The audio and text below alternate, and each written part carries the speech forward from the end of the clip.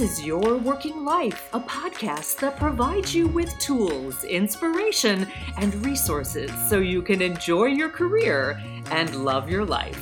I'm Caroline Dowd Higgins. I'm a speaker and a career and executive coach, and today I welcome Terry Jackie to the show.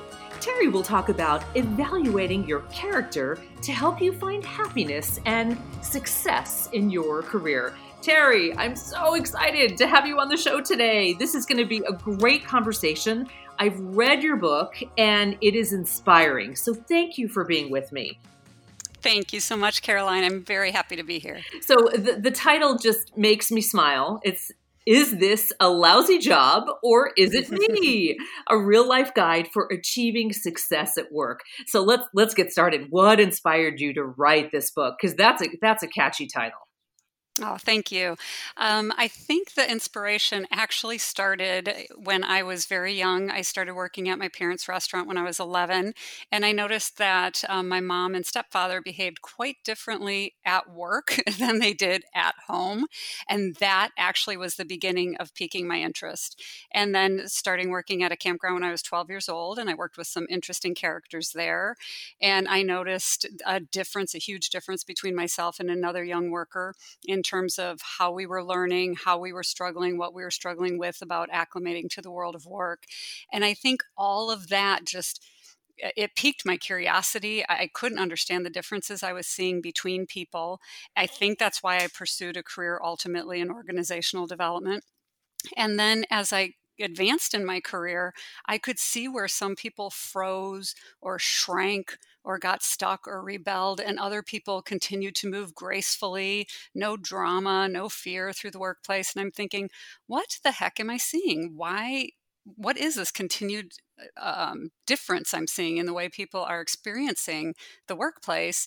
And after a lot of research, 14 years of looking down different alleys, trying to figure out what I was seeing, everything, as you can imagine, Caroline, from MBTI and temperament to strengths to birth order to gender to emotional intelligence, spiritual intelligence, I finally realized that the enduring difference is character. And I love that. And I want you to explain that to our audience because I think this is a compliment. I'm a fellow career development geek, right? I mean, you and I live and breathe this stuff and it inspires us. And you're right. There's so many other things to measure or look at in how it relates to our career satisfaction and our happiness. Character is not often something we talk about. So what is character? Help define that. I define character as one's mental and moral qualities. And what I mean by that is mental qualities would be things like the ability to reason, to make decisions, to focus, to anticipate, to choose your responses, to demonstrate confidence, be resilient, to create, adapt. Whereas moral qualities are honesty, integrity, fairness, courage, respect for self and others, fortitude, and loyalty. So that's how I've isolated character. It's a combination of our mental and moral qualities. And in my opinion and in my experience and my observation, character evolves slowly over time. It's not like a mood. It's not like learning a new skill. It's not situational. It really develops through time, effort, experience, and what I call inculcating different morals of different seasons of your life or different stages, if you will, of your career. So you posit that our success begins with developing our character. Tell me why. I think when we can develop our mental and moral qualities to the point that we are making better decisions, that we're able to focus on what matters most to us, that we can be resilient in the time of change, and we know how to also, on the moral side, respect ourselves, be honest with ourselves and others, and act from a place of integrity, for example, what we will wind up doing is making decisions, demonstrating behaviors and actions that are more in alignment with who we really are, with our character. When we are behaving more in alignment with our character, we will find greater fulfillment. And then when we're able to find greater fulfillment, we will generally be more engaged, more passionate, more interested in what we're doing, and success generally follows that kind of performance in the workplace. So it goes character growth leads to greater fulfillment from our work, which leads to greater success at work. I know that you've interviewed so many people around the Mhm. world in the book and certainly throughout the work in your career. And I'm sure you've heard that it's confusing out there. It's frustrating. It's overwhelming. And of course, we overlay that with a global pandemic, right? And there's a lot more Yes. at stake these days. But I think there's no doubt that the common denominator is that the workplace is constantly changing and it's tumultuous right now. So how should we look at our character in relation to the workplace? In relation to the pandemic specifically, I would say that, and what I've been talking about with my executive coaching clients more often than not right now, are the specifics of be resilient in terms of mental quality of character, to reason with the realization that there is a new dynamic that we're dealing with. It's a novel dynamic in terms of how we're having to work, and to adapt and to create new pathways for us in terms of how we're going to work and how we're going to choose to engage in our work. And on the moral quality side, right now, courage to stand in the ever changing dynamics and sometimes the exhausting and sometimes the difficult dynamics that the pandemic has introduced, be it interpersonal dynamics that feel strained because of the way we're needing to communicate in a decentralized manner right now, or tough business decisions that we're having to make. All of those factors, those particular ones, seem to be the ones that I'm working with most often with the executives I'm working with. So, what I'm encouraging people in general to do is don't forget that every experience you go through is an opportunity to develop your character. So, ideally, you'll read the book, you'll understand or grapple with which stage you think you might be in, and then isolate, okay, so if this is the stage I'm in, which character dynamics can I be working on at the stage I'm in, and given the pandemic situation that we're in? What do I want to focus on and be intentional about right now? So let's take a deeper dive into the stages for character development. Would you give us a high level overview? I will. So there are 7 stages, and the name of the model is the Bi-Fable model. And essentially, the first letter of each of the stages makes the acronym Bi-Fable. So the first stage is simply the beginning stage. Now, and I should say, Caroline, these 7 stages span the entire life of your career. They're not quick. They're not meant to move through quickly. So the first stage is beginning, the final stage is exit. So it's when you enter the workplace and then when you leave the world of paid work. So the beginning stage is when we first enter and we're just trying to figure out what the heck is going on. I have a boss, coworkers, I don't understand this. Trying to get used to this new environment that we're in. And it happens at any age. For me, it was 12. Some people don't enter the world of work until they're 24. I mean, it's very different for everybody. And that stage, the moral there is to learn to be teachable. What am I supposed to be doing? Who am I listening to? What do I need to communicate about what, when, and where? And then when we finally understand how to learn and how to adapt to the workplace environment, we move into the second stage, which is called yuckiness. And the yuckiness stage is where we recognize that people can be jerks, quite frankly. This is where we realize that, oh my goodness, everybody here isn't concerned with my learning and my ability to learn this job. They have their own concerns and they're acting out in different ways. And it's kind of stunning for us usually in the workplace. And you'll recall in chapter 2, I have some rather stunning stories about my yuckiness experiences. And then in that stage, what we're learning, the moral, if you will, of the yuckiness stage is to be observant and to pay attention. You don't need to engage in it, but just recognize what you're seeing, start to understand some of the dynamics that exist in the workplace. When you've learned how to be observant and pay attention to what's going on around you, rather than trying to put your head in the sand or potentially engaging in yuckiness as a way to try to fit in, you will move to the next stage, which is fear. So, that third stage, honestly, Caroline, is to me one of the most fascinating, if not the most fascinating stages in this model. This is the stage where we put up self protection. This is the stage where we're so stunned by some of the yuckiness we've observed that we're trying to figure out how we're going to navigate this thing called work life. And we put up shields to protect ourselves. And generally, the shields that are most commonly used are disingenuousness and compliance, where we try to go along to get along, because we don't want to provoke any of the yuckiness behaviors that we witnessed in the prior stage. So this is where we're learning to be cautious about how we present in the workplace and be thoughtful about the impact we have on others in the workplace. And then if we move through this stage, and some people get stuck in that stage and never move past it, I need to say, and that's where coaching can be really helpful to bring that to somebody's awareness and help them move to the next stage, which is authenticity. This is where we learn to be real. This is where we drop all those shields and we throw our arms open to the world of work, and we're excited to be there. Many people get to authenticity and they think they've reached the pinnacle of the BiFABL model and their character development. Unfortunately, it's the middle of the model, so there's wonderful growth yet ahead of you. You're not yet done. If you continue moving forward, the next stage is boundaries. And boundaries are necessary because they protect our ability to remain authentic. So when we're authentic, we are wide open. And we're, engaging with people around us in this wonderfully genuine way.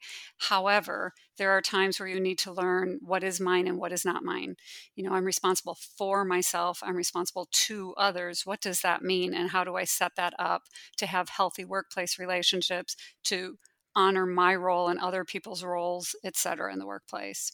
And so that's where we learn to be responsible for ourselves and let other people be responsible for themselves while we are responsible to them. And once we learn that moral, the next stage is actually the pinnacle of the BiFABL model, and it is the love stage.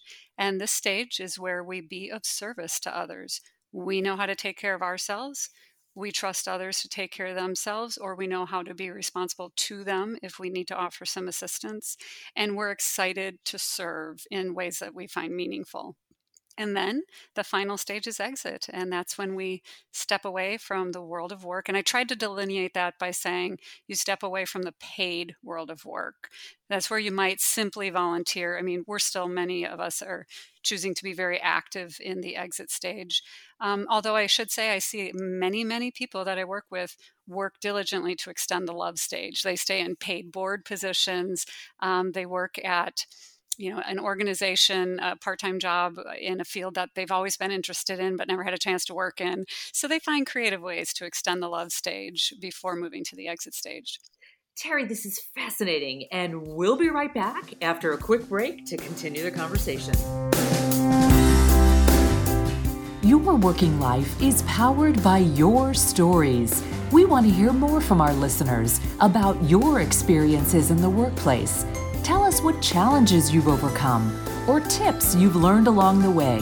And even better, if you don't have the answers, let us know what issues you want to know more about. We want this podcast to serve all of your working life needs. Send me an email at caroline@carolinedowdhiggins.com.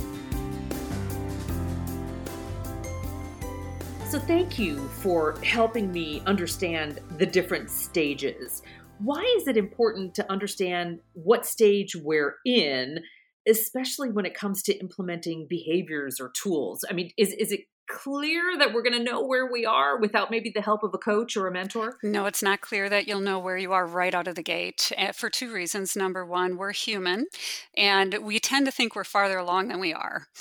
So I recently had a 27-year-old read the book and called me to tell me how much she loved it, and went on to say that she was so happy she was in the love stage. And I'm a wonderful young woman, but I'm thinking that would be spectacular to have moved through all of these stages by age 27, and highly unlikely.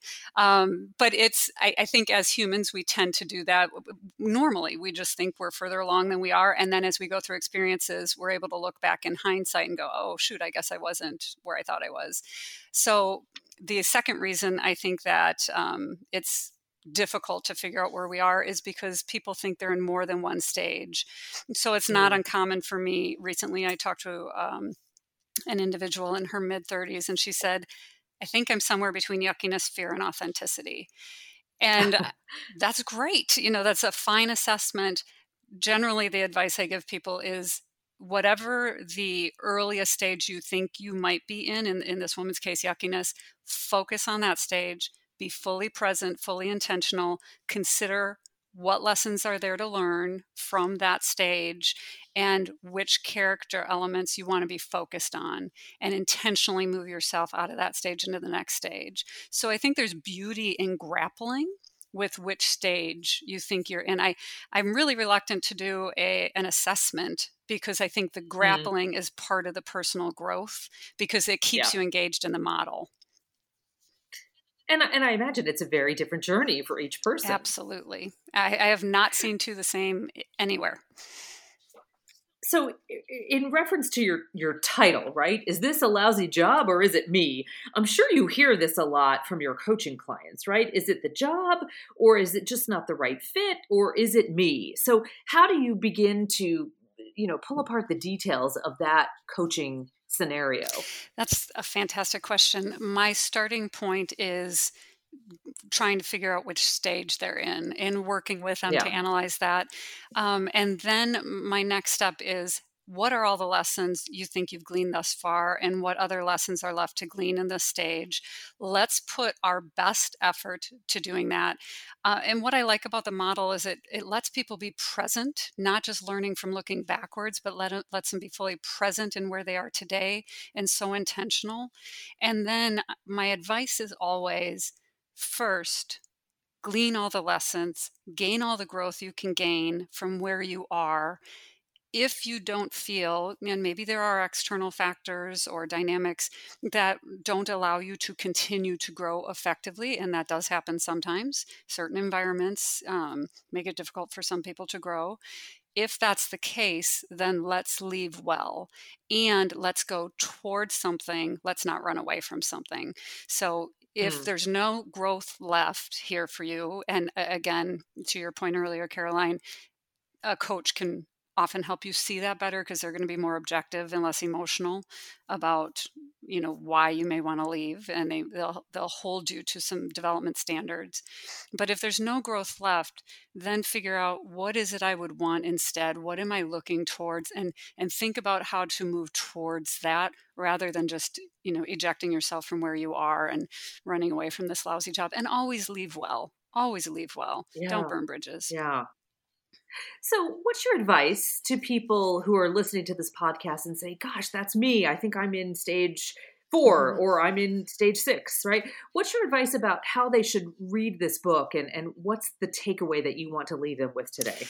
My advice on reading the book is to read it slowly. Hopefully the story itself is entertaining, and it would be a good read regardless. But my favorite way to use it with clients is read the introduction in chapter 1, sit down, map out whatever memories come up or connections occur in your mind or realizations are made, jot those down, really put yourself back in that space and experience that time. Hopefully the story in the book will bring other memories to mind for you, that it'll stir memories that maybe have been long forgotten.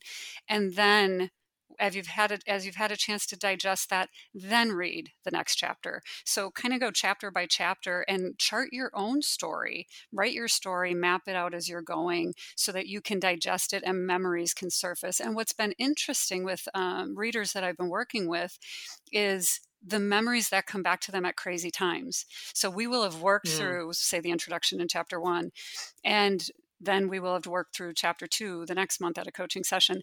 They will come back with a whole other list of chapter 1 memories, even after we've moved through chapter 2, because now we're talking about their story. And suddenly all these things are coming to mind, and it's clicking different character development opportunities that they went through in place. Some they took advantage of, and others they missed. So it's really exciting to watch other people bring their own story to life and to map out their own growth from there. Terry, I learned so much from you today. Thank you. What a pleasure to have you on the show. Let me tell our global audience about your book. It's called Is This a Lousy Job or Is It Me? A Real-Life Guide for Achieving Success at Work.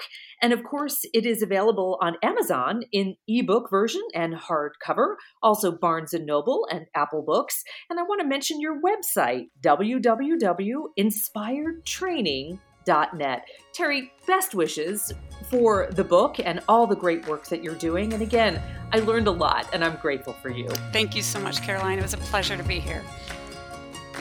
And if you like the show, subscribe on iTunes or SoundCloud, and even better, leave us a review because this helps new audience members find us online. And let me know what career-minded issues you would like to hear on a future show. You can find me on Twitter at @CDowdHiggins. And a special thanks to my podcast colleagues, Laura Deck, Executive Director of Publicity and Communications, and Claire McInerney, Executive Producer. Thank you for making this show awesome for our global audience. I'm Caroline Dowd Higgins. Thanks for listening.